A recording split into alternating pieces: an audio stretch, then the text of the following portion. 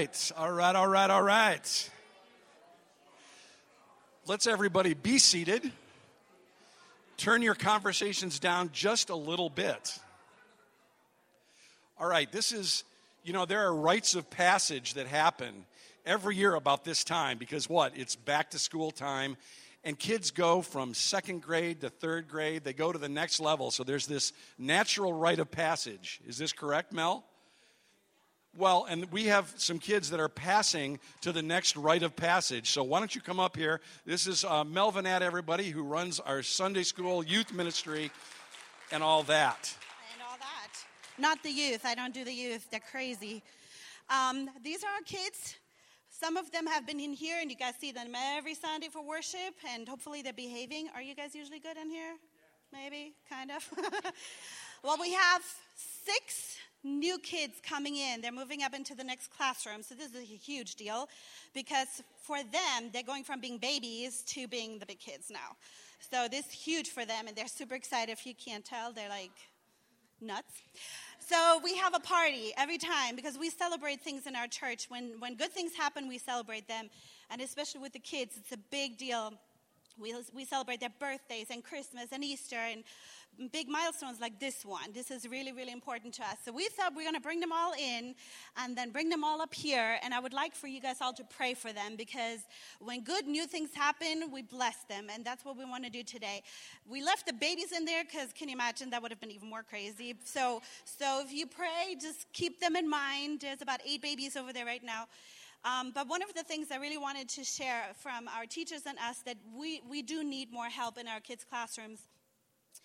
For a while, we didn't have any new babies coming in, and we're getting more and more new kids right now, and we really need more helpers. We're kind of set on teachers at the moment. We're not hurting for them, but we just need people who come in and play with them and love on them and just be a present so that they can just not they can stay safe. And so we have Donna and Patty and Heidi here, and they're amazing. There are some people here that help us, and they're just really great. So this is an awesome team, and these kids are so much fun.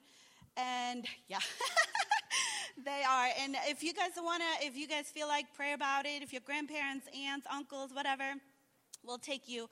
Come and talk to me or to one of our teachers and just this is a great blessing. I have fun every single Sunday. Sometimes it gets a little crazy, but we try to make it really easy for the helpers and for the teachers as well. We set everything up, and this is really just an hour and a half of fun every Sunday.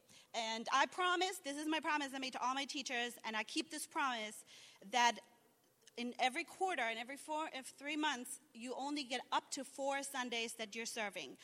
Some serve even less, and never more than 4. Because this is important to me that people don't get burned out because it can be a little crazy sometimes. So today we're having a party. We're going to go outside and play. But right now, why don't you kids come all up here? Come and join me so that people can see you, see who you are, look at their faces. Come on. Everyone up. Everyone up. All the kids. Come on. All the big kids. They think they're too cool. Come here. Yep. No, you're not speaking. This is my kid. He's cute. He's one of the 3 kids who are going to be moving up. Typically from 6th grade, we're moving them up into the youth. But we don't have a middle school class right now. So we decided we're going to do something really special with these kids. Because they have gone through our curriculum now twice. They should know what they're talking about, right? So we asked these kids if they would like to join us for 1 more year and stay on as our teaching assistants. So instead of learning the stories, they will be the ones who start the videos and then ask the questions, who help out with the crafts and the games and stuff like that. So they are being promoted today. And only one of them is here. The other 2 are somewhere else today. But we want to especially bless them because now they're imparting their wisdom and knowledge to these kids. Right? So we're going to be really respectful of them because this is a big deal that they get to do that. All right, so if you guys want to just pray. How about Donna? Do you want to pray out loud? And then if you guys want to just come, stretch your hand up. Yes. Yeah, if you want to come up and join them, then you can join around or put your hands forward, however you want to do it. However you want to do it. Everybody stand up. Lord Jesus, we just thank you for these children. They are so precious. They're so beautiful. And we just ask that you bless them as they grow and as their parents teach them and as we have the privilege of having them every Sunday. We just thank you for that, God. We just thank you that they are so aware of who you are. It is amazing because you talk to children and you pray with them and they just believe. They believe that you are who you say you are. They know, Jesus, you died for them. They are beautiful in your sight, and we ask you to bless them today, tomorrow, and for the rest of their lives as they grow into the men and women of God that you created them to be. We pray this in Jesus' name. Amen and amen.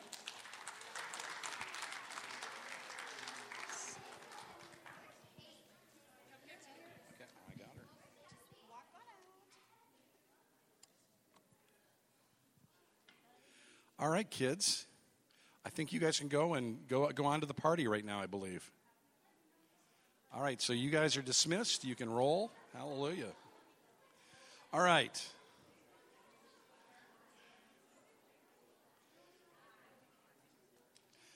Just a couple quick announcements. If you're not on our church email, you want to find out what's going on, events, there's a little card in front of you. Put that in the one of the two, what are those things called? Boxes on the way out, right by the door. Just put those. I was having a word problem there. And also, today after the service, okay, we are having the School of Kingdom Ministry meeting right over here, and there will be pizza. Rick Venata and I think John are going to be there. We're going to be talking about this awesome school that trains you up to operate in the gifts of the Spirit and the power of the Holy Spirit. It's an amazing class. If you want to find out more about it, we're going to be doing it here this year. So again, it's just an informational meeting, and it's lunch too. So even if you don't want to go to the school, come over and have some pizza, with folks. Except, though, you should really think about committing to the school after you have the pizza. So that's what we're saying, is what we're really saying. So let's do this. Let's continue our worship by presenting an offering as an act of worship. So I'm going to pray, and let's do it. Lord, you are the one who is our provider. You are the one who takes care of us. You are the one who watches over us. It's not our bosses. It's not the economy. It's not anything, Lord. It's you. You are the one who sees our needs before we even ask for them, Lord. So we thank you for provision. We thank you for our jobs and our families. We thank you for our homes. We thank you for living in a country, Lord God, where we're at peace here, Lord. We have safety and peace, Lord. You are awesome. So take our gifts and our acts of worship here, Lord God, again, as a spiritual offering, Lord God, and just multiply your fame and your goodness through us, Lord, and through this church. And we pray this in Jesus' name. Amen. Amen. All right. Well, thank you, everybody. Welcome to the Vineyard. I didn't say this, but if you're new here at the Vineyard, we've got something for you, and that's Tim Horton's gift certificate. And just, again, put your little thing that you got on the way in, or this, in the little box out front as you're walking out the door, and we will send you a Tim Hortons gift certificate. So, John Lieb, why don't you come up and share an amazing message with us? Okay, our pastor, John Lieb. I'll do my best. Thanks, Jay. Hey, so how many of you have ever found yourself in one of those moments where you're just you're daydreaming, sitting on your porch, even any number of places you find yourself beginning to wonder, what kind of legacy will you leave? You ever wondered that? Like, what kind of legacy am I going to leave in my life? And I think most people at some point, that thought intersects their life. And I want to tell you the truth. You don't have to do anything to leave a legacy. You'll leave a bad legacy. But to leave a redemptive legacy, there's some things you have to do. And if you're interested in that, if you ever really meaningfully thought, I really would like to leave some kind of a positive impact on the world, a legacy, I want us to look at a story today. It's back in the Old Testament, and if you don't have a Bible with you, you can use our paperback loaner Bibles, and they're in the chair seat in front of you. Turn to page 258, and if you have your own Bible, 2 Kings chapter 5, okay? I'm going to read the story, And it's a story about legacy, leaving legacy. In fact, it's 2 Kings chapter 5.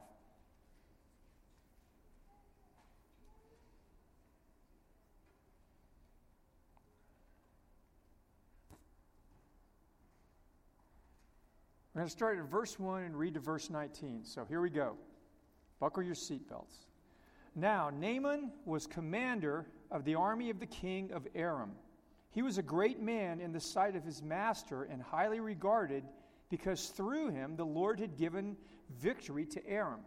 He was a valiant soldier, but he had leprosy. Now, bands from Aram had gone out and had taken captive a young girl from Israel, and she served Naaman's wife. She said to her mistress, "If only my master would see the prophet who's in Samaria," and that's Israel, "he would cure him of his leprosy." So Naaman went to his master and told him what the girl from Israel had said. "By all means go," the king of Aram replied, "for I will send a letter to the king of Israel." So Naaman left, taking with him 10 shekels of silver, 6,000 shekels of gold, and 10 sets of clothing. The letter that he took to the king of Israel read, "With this letter, I'm sending you my servant Naaman so that you may cure him of his leprosy." When Elisha, the man of God, heard that the king of Israel had as soon as the king of Israel read the letter, he tore his robes and said, "Am I God? Can I kill and bring back to life?" I lost my spot here, sorry. Can I kill, bring back to life? "Why does this fellow send someone to me to be cured of his leprosy? See how he's trying to pick a quarrel with me?" When Elisha, the man of God, heard that the king of Israel had torn his robes, he sent him this message: "Why have you torn your robes? Have the man come to me, and he'll know that there's a prophet in Israel." Sounds a little bit like, that's a little cheeky, isn't it? Like, that's pretty bold. "Oh, there's a leper? You don't know what to do with him? Just send him to me. You know my address," right? It's so matter of fact when you hear it. So Naaman went with his horses and chariots and stopped at the door of Elisha's house. Elisha sent a messenger to him. Elisha didn't even go out, right? It's an important point. Didn't go out. Naaman, this famous guy, thought Elisha was going to come out. And so Elisha sent a messenger to say to him, "Go, wash yourself 7 times in the Jordan, and your flesh will be restored, and you'll be cleansed." But Naaman went away angry and said, "I thought that he would surely come out to me and stand and call on the name of the Lord his God and wave his hand over the spot and cure me of my leprosy. Are not Abana and Pharpar, the rivers of Damascus, better than any of the waters of Israel? Couldn't I wash in them and be cleansed?" So he turned and went off in a rage. Remember a couple of weeks ago we talked about the message your anger can be saying to you? Wonder what your anger was trying to teach Naaman. Naaman's servants went to him and said, "My father, if the prophet had told you to do some great thing, wouldn't you have done it? Like, go get the... Like your Harry Potter, go get the 7 Horcruxes, and so you can kill Voldemort, or Hercules and the 12 impossible tasks, right? Some just incredible. The broom of the Wicked Witch of the West, right? Something really crazy. He says, if he'd ask you to do something heroic, wouldn't you have done it? And he goes, "How much more then when he tells you wash and be cleansed?" So it doesn't say it, but he swallowed his pride, went down and dipped himself in the Jordan 7 times. Don't you know that was a sight? Don't you know that people went, "Let's go watch this"? All the Jewish people went down to watch the mighty Syrian guy go down and dip himself in this muddy, because the Jordan was a muddy creek, essentially. Go down and get in this muddy creek. I think there was probably some snickering going on, right, that he was well aware of. So he went down there, dipped himself as the man of God had told him. This is, Prince, you always need to listen to the man of God. Do you guys get the point there? Just always listen to the man of God, even if he tells you to do something that you think is crazy. Did I make that point? Is that good? To listen to the man of God? Okay, just wanted to make sure. That's really important in here. It says the man of God. I'm not a man of God, but if you run into one, you should really listen to him. Okay. When he dipped himself in the Jordan 7 times as the man of God had told him, his flesh was restored and became clean like that of a young boy. Then Naaman and all of his attendants went back to the man of God, again, parenthetically, with a completely different attitude at this moment. And he stood before him and said, "Now I know that there is no God in all the world except in Israel. Please accept now a gift from your servant." The prophet said, "As surely as the Lord lives, whom I serve, I will not accept a thing." And even though Naaman urged him, he refused. "If you will not," said Naaman, "please let me, your servant, be given as much earth as a pair of mules can carry. For your servant will never again make burnt offerings and sacrifice to any other god but the Lord. But may the Lord forgive your servant for this one thing. When my master," because the king, he served the king, he would be like a prime minister, essentially, the another head of state. It says, "When my master enters the temple of Rimmon to bow down, and he's leaning on my arm, and I bow there also, when I bow down in the temple of Rimmon, may the Lord forgive your servant for this. Go in peace," Elisha says. So, pretty cool little story. And I want to, again, little audience participation thing for you to get into this story. Who's the hero? Who's the hero in the story? Well, God's always the hero. Remember, like Sunday school, the answer is always Jesus. God's always the hero. But I mean, in the story, the characters besides God. If I had a prize, that would be, but that's not it. That's not the hero. But you're close. I bet you most of you thought Elisha, right? Some of you thought Naaman. Pretty as a hero. It's a stretch, but maybe. Elisha, you're getting closer with the young woman. You know who the hero was? That's close too. Okay, is there anybody left? This is where you just have to think for a second. The heroes of this story, I think the closest thing to a hero who's named in this story is the young woman. But she didn't emerge to this place in a vacuum. The heroes of her story are the people that formed and shaped her spiritual life. She is their legacy. Says a young woman, she's probably a young teenager. She was a trafficked young woman. I mean, you get that?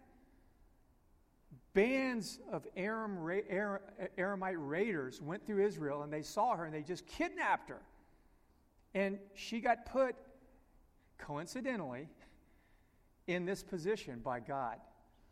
And the simple point of this, I want to look into this for a second. The simple point of this story is God is inviting each of you, like he did this young woman, God is inviting each of you to have a redemptive, history-shaping, spiritual legacy. God wants each one of us to leave behind, because a legacy is where something, good or bad, is passed on from a predecessor to people that follow them. That's what a legacy is. Now, a legacy can be a bad legacy, we know, or a good legacy. God wants each one of us to have a redemptive, like this woman, this young woman, and they had, first the parents and community had a legacy in her, then she had a legacy in Naaman. as a young woman, she was already leaving a redemptive, history-shaping spiritual legacy. Anybody is invited into this. No special qualification required except that you're willing to go through the process of spiritual formation in a community. And if you are, you will have a legacy. You will have, most likely, a redemptive, history-shaping spiritual legacy. And if that interests you at all, just track with me. If it doesn't, pull your phone out. So, now nobody's going to pull their phone out, right? I've just shamed you. So let's look at her for a second, how she was a legacy of her community. Think of her situation. She had every reason not to wish any good on her master and his family and the whole nation of people who had enslaved her, right? Look at this.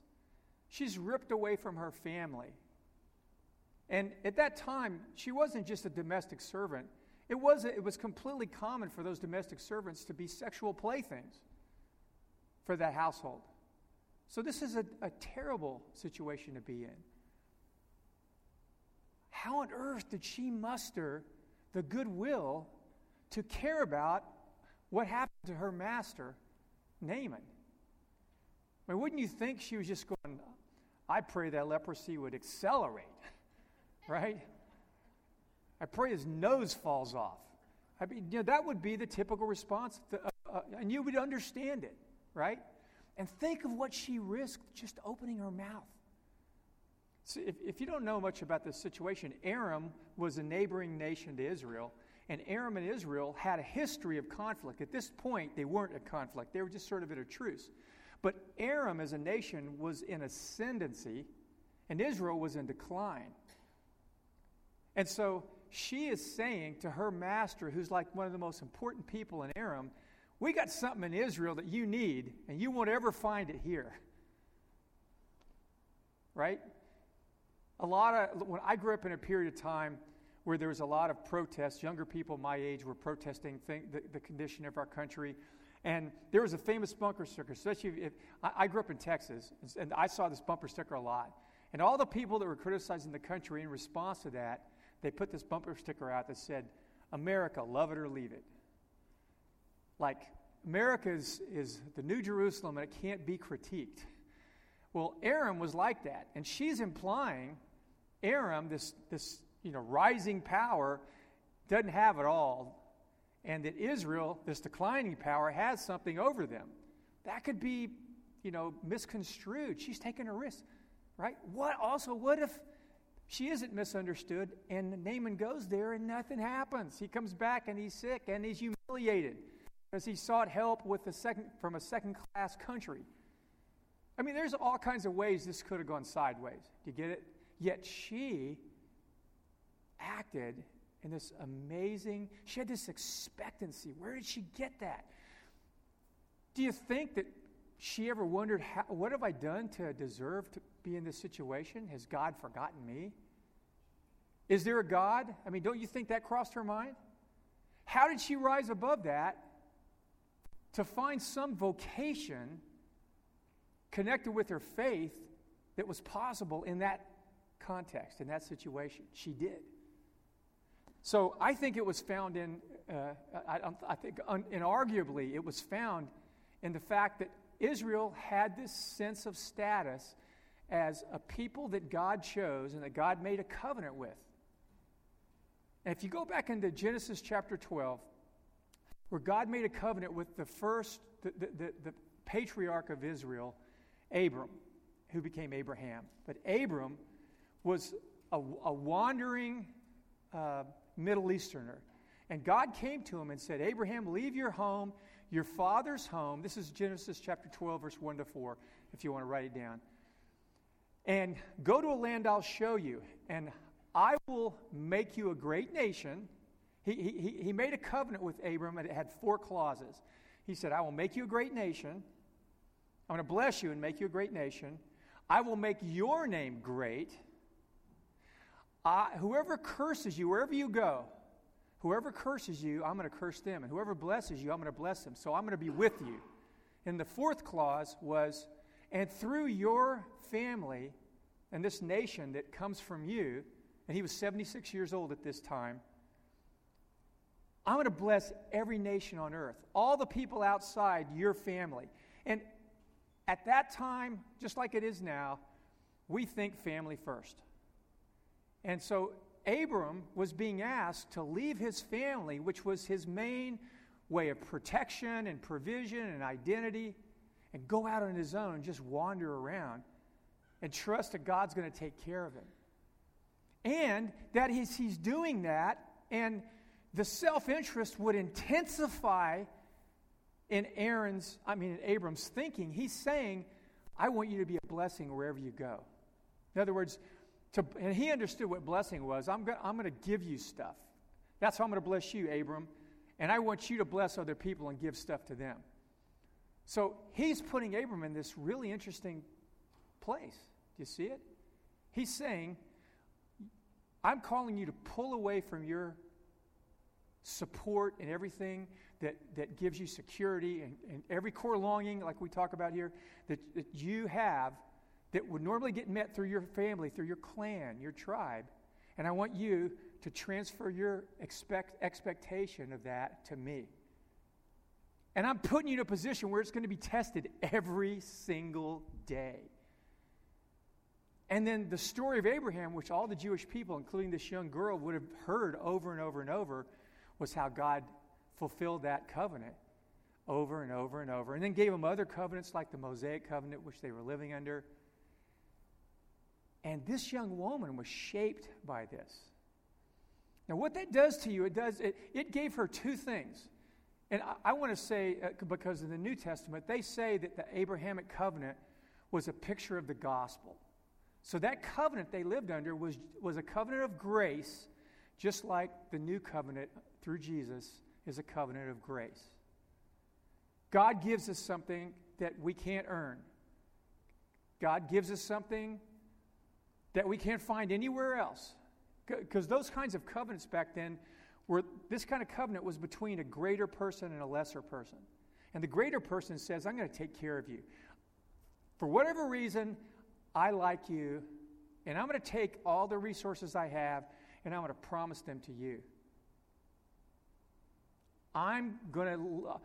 Part of my life's goal is to benefit your life.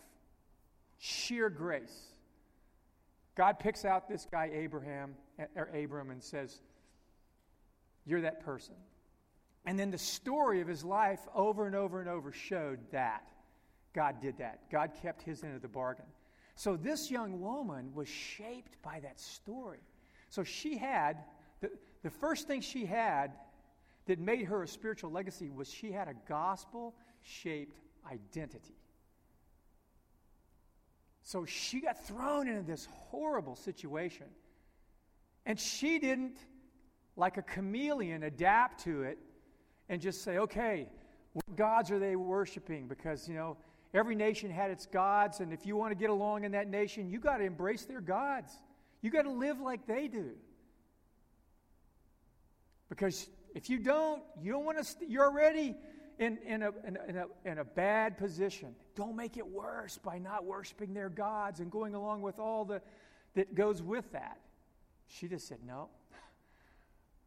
I know the one true God's greater than all those, whatever those things you worship are. I'm sure they didn't have that figured out, but she knew that the God of her fathers was the one true God over everything. So she followed him. And that shaped her identity. She wasn't controlled by her environment. She didn't let it define them. Now, I'm sure it tried to, but she refused to let it define her. And so when things were hard, and she saw in the household, you know how kids are in a household? We've talked about this before, how kids they're not the thermostat. Kids in a household are the thermometer. They reflect the temperature of the household. Don't you know she saw the tension in Naaman's life, and she registered it? And it's so interesting how when she faced that, and who knows what that brought into the home, her heart opened up and she wanted to see good in her master's life. Because the gospel had shaped her. She knew, I'm blessed despite what my circumstances look like. God is going to bless me. He's always blessed me. If you believe in him, all he asks from us is loyalty. That's what faith is. Just loyalty. And so she was loyal in that household. She didn't let it define her. Now, let's think for a second, do you ever find yourself in a situation that is trying to reshape your identity as a follower of Jesus? That the rules of some context where you live, work, play, learn, in that context, other gods rule that context. Could be the god of business, could be the god of money, could be the god of some human personality, some demagogue that is called the vice president. And they have their rules, and they're not kingdom of God values. And you're challenged to accommodate them. You will, if you don't have a gospel-shaped identity, that you know that identity gives you everything you need. That you aren't beholden to the vice president or whoever signs the paycheck, the name of the company, and whatever person their power of attorney allows to sign your check. Second thing, she had a gospel-shaped lifestyle. Because not only was she blessed, it gave her an identity that none of those people had, but she said, I'm blessed not just for my sake. And this is unfortunately where most Christians are at. I say most Christians. I don't think I'm being uncharitable when I say that, because I find myself in that mindset at times. As long as I've been following Jesus, it's fairly easy to slip into the mindset of, I'm just glad I'm blessed, and I just want to be blessed. But the 4 clauses linked these two things together inseparably. The Abrahamic covenant and the gospel does this. You are blessed to be a blessing. And you're not just made to be a blessing. Because what are you? You're a battery. You're going to get drained. You're blessed to be a blessing. We're not saved by our good works, but we're saved for good works. You can't pull those two things apart. You can't take one or you can't take the other. You have to put them together. And so she knew she had a kingdom lifestyle, which was to live for the good of the nations. And from Abraham on, story after story after story after story shows the Jewish people either failing to do that, to be a blessing to others, or being a blessing to others. Any of the stories that you read in the Old Testament, all these famous characters who were put in situations where they're blessing people outside Israel, just like she did. She was among the nations. The Goyim. That's the Hebrew word for those who are not Jews. We're Goyim. Now I have Hebrew blood in me in one side of my family, so I'm kind of a he-goy. But I'm part of that too. Probably all of us that are in here are part of that. And in their tribal mentality, if you were outside the clan, you're on your own. But God said, I'm trying to build a new clan that blesses all the diversity, but it's a clan under me. And it's a clan that cares for everybody the way it was meant to.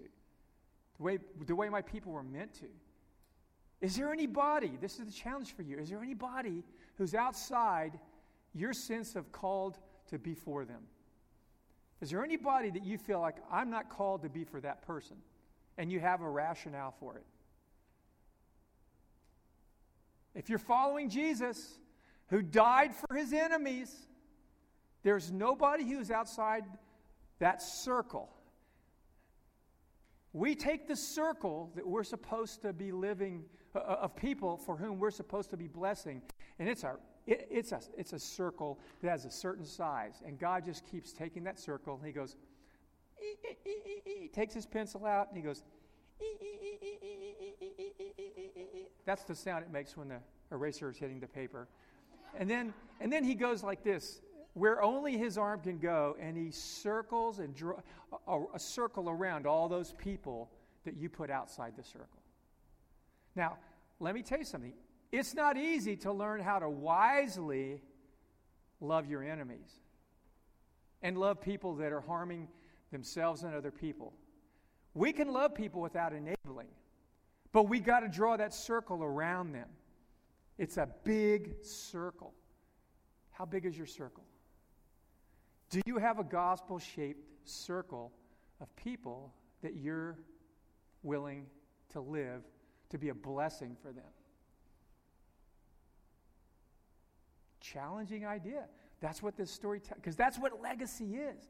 Because some of those people are supposed to be your spiritual legacy. But if your circle doesn't include them, you're missing God. But the gospel, if the gospel has shaped your identity, it will start shaping your lifestyle, and you will start living for those people. You'll live to bless them, just like this young woman did. So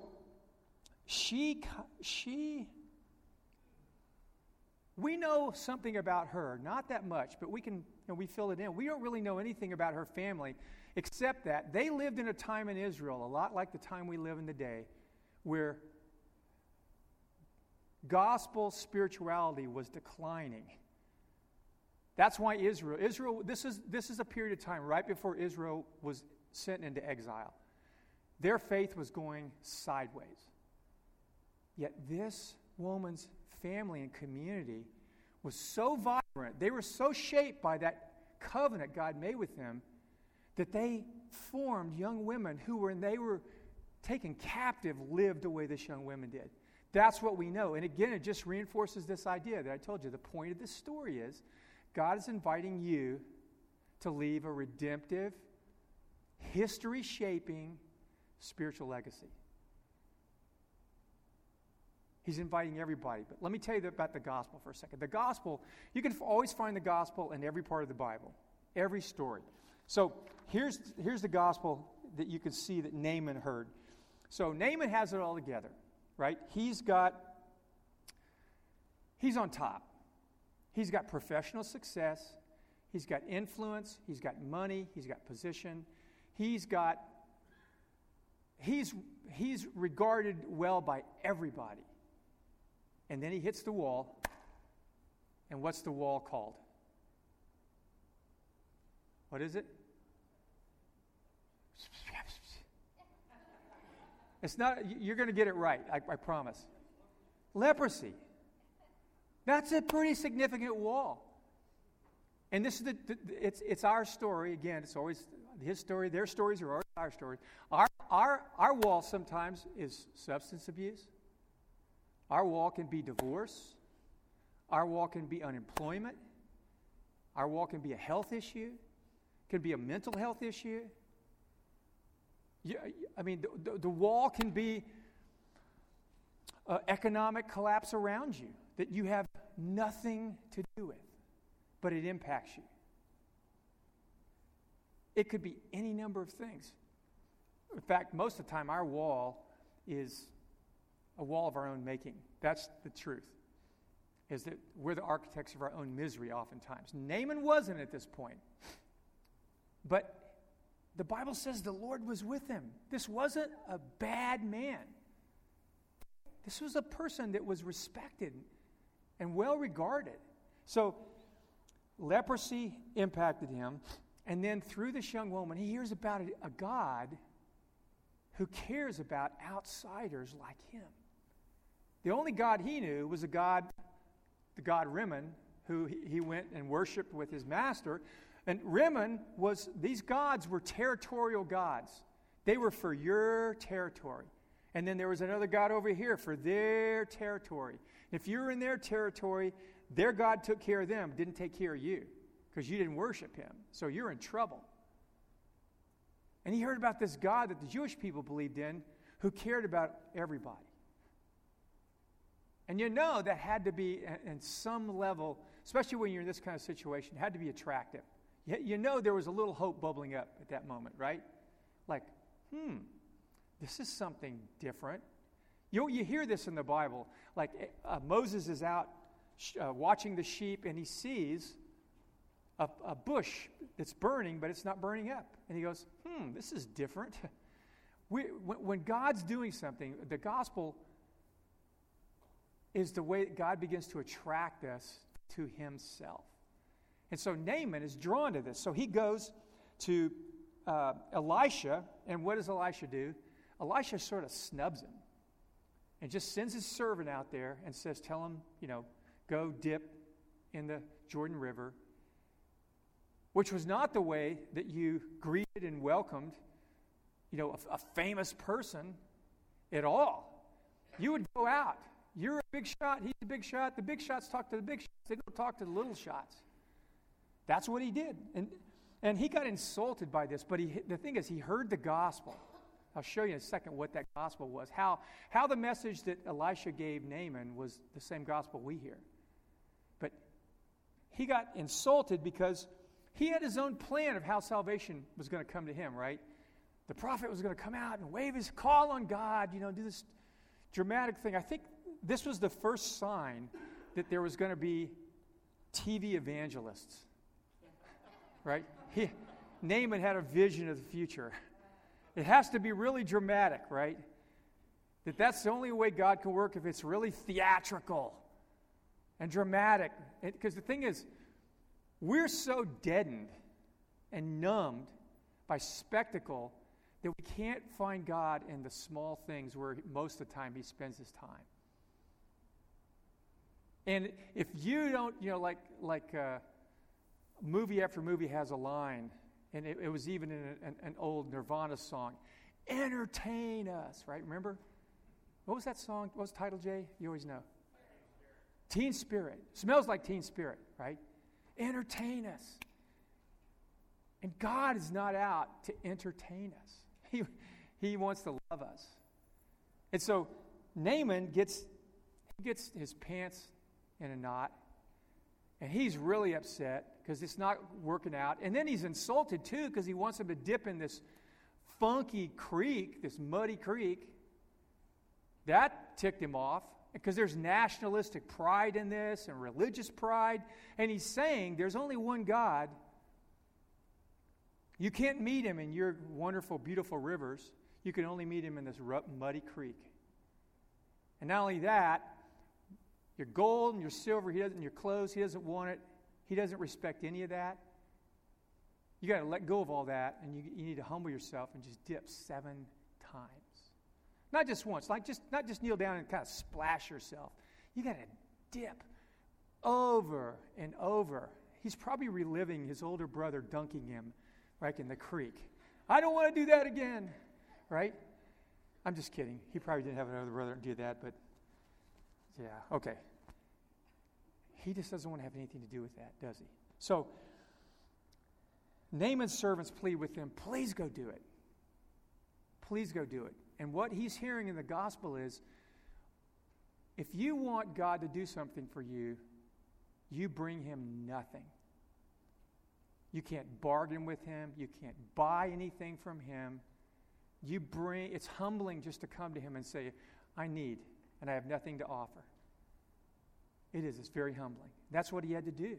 And the servant girl that got it going saw it. The servants saw it. He didn't see it yet, but that morning he swallows his pride. He goes and does it. And he dips in the Jordan, and this is what the Jordan is, a picture of Jesus. It's a picture of the only thing that can wash us. What can wash away my sin? Nothing but the blood of Jesus, like the song says. That what he did, it sounds crazy. How could dipping in a river cleanse you of leprosy? No one would ever. Now I know when people are really sick, they'll try anything. But he wouldn't try this. He was smart enough to know this is foolish. But what he didn't know was that this is where you meet God. You meet God in these foolish moments where you humble yourself. and you trust him alone.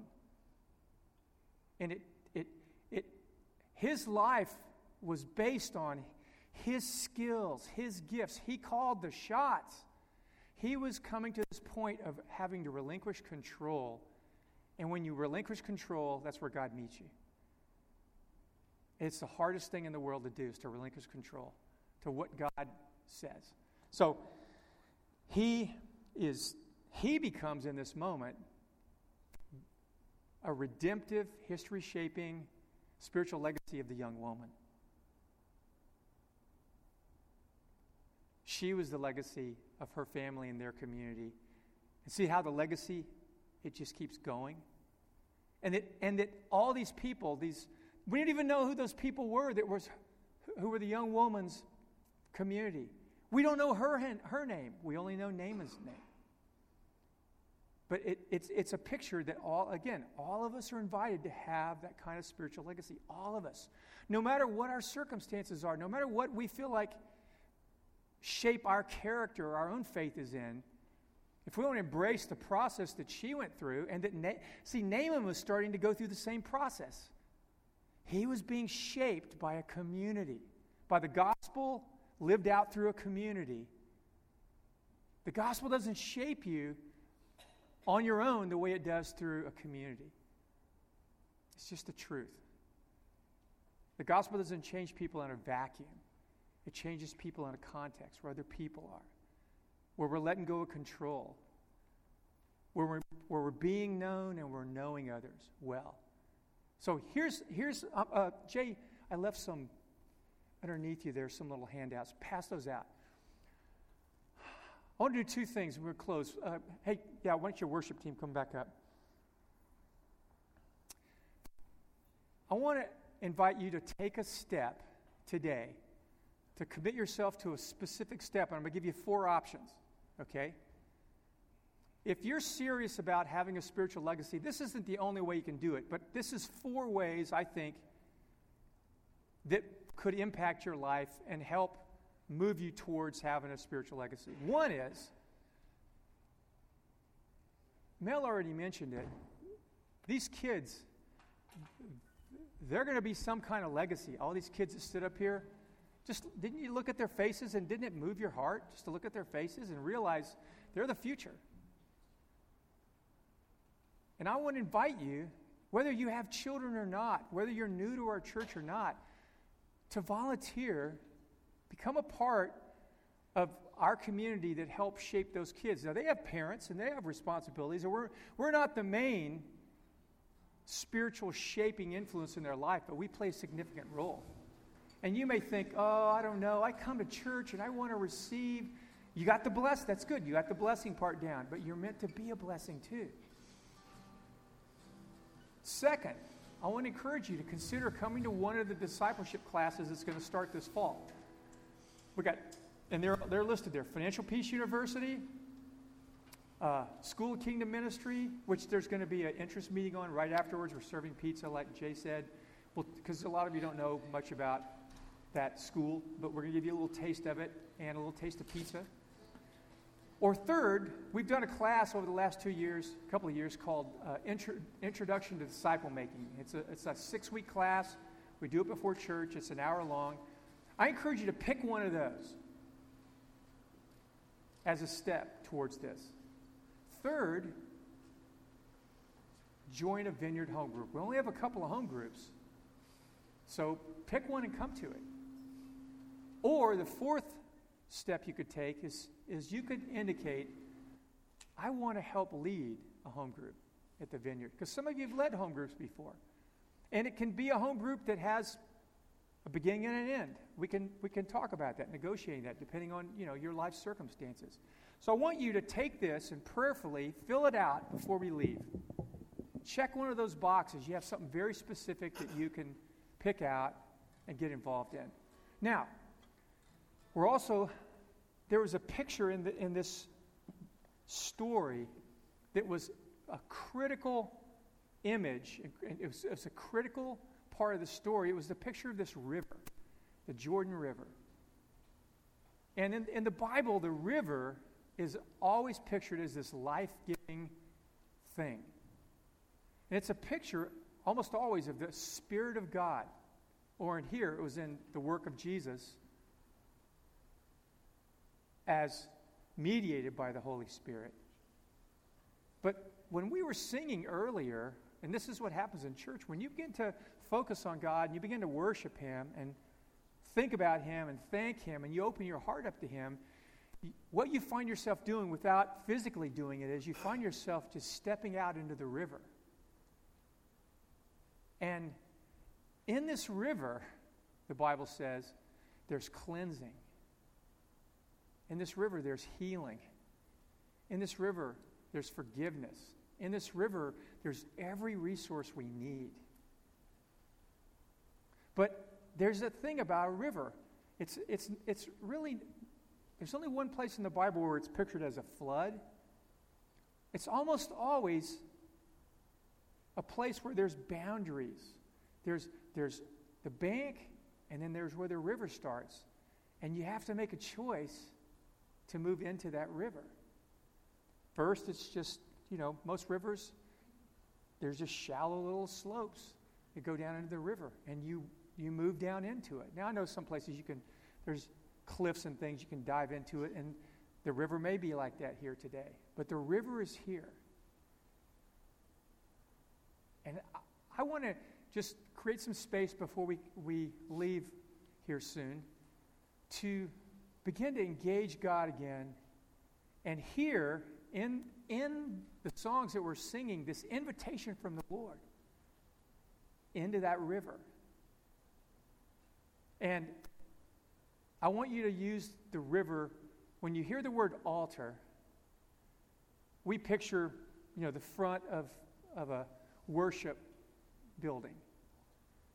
But if you could, I want you to re-image altar as the river. It says, come to the altar, come to the river. That the Holy Spirit is here today, and all of us are different places where we need different things, but the river is here, and the river is the resource for all of those. So as we sing this song, I want everybody just to stay seated first. And that as you feel the Lord bringing to the surface and bring it to mind, like Naaman, your wall, whatever it looks like, and you want to begin to step into that river, that that river is the only place. Jesus is the only one. The Holy Spirit is the only one who has that resource for the wall you're facing. But I want you to do at least one thing, is just stand up as a response of faith. Say, Lord, I want to enter that river. And if you're so inclined, I just encourage you to come up here too. There's something else. Church has called us the altar because we've seen it's a meaningful place. There's something that happens there. So we're going to sing that song again and just play it. And we're just going to connect with the Lord. And this is the end of the service. Anytime you need to leave, I'm not going to have an official ending after this. It's just a time for us to be in the river. Are you hurting and broken within? Overwhelmed by the weight of your sin? Jesus is calling. Have you come to the end of yourself? Do you thirst for a drink from the well? Jesus is calling. Oh, come to the altar. The Father's arms are open wide. Forgiveness was bought with the precious blood of Jesus Christ.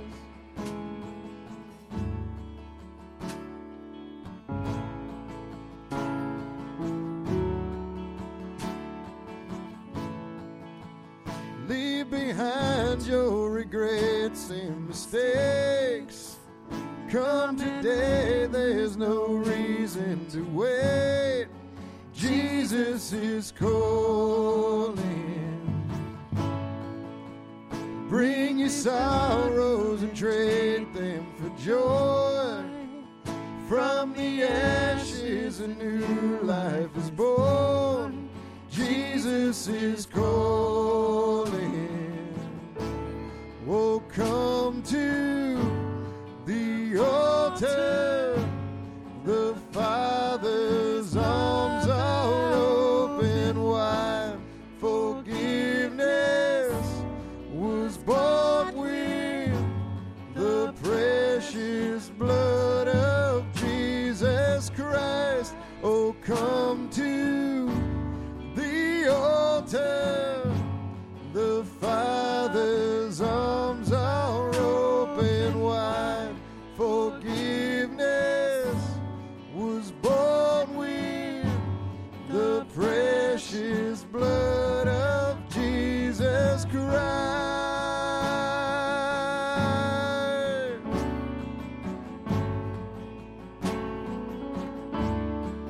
Oh, what a Savior! Isn't He wonderful? Sing hallelujah! Christ is risen. Bow down before Him, for He is Lord of all. Sing hallelujah, Christ is risen. Oh, what a Savior. Oh, what a Savior. Isn't He wonderful? Sing hallelujah, Christ is risen. Oh, come to the altar. Oh, come to the altar. The Father's arms are open wide. Forgiveness was bought with the precious blood of Jesus Christ. Oh, come to the altar. The Father's arms are open wide. Forgiveness was bought with the precious blood of Jesus Christ.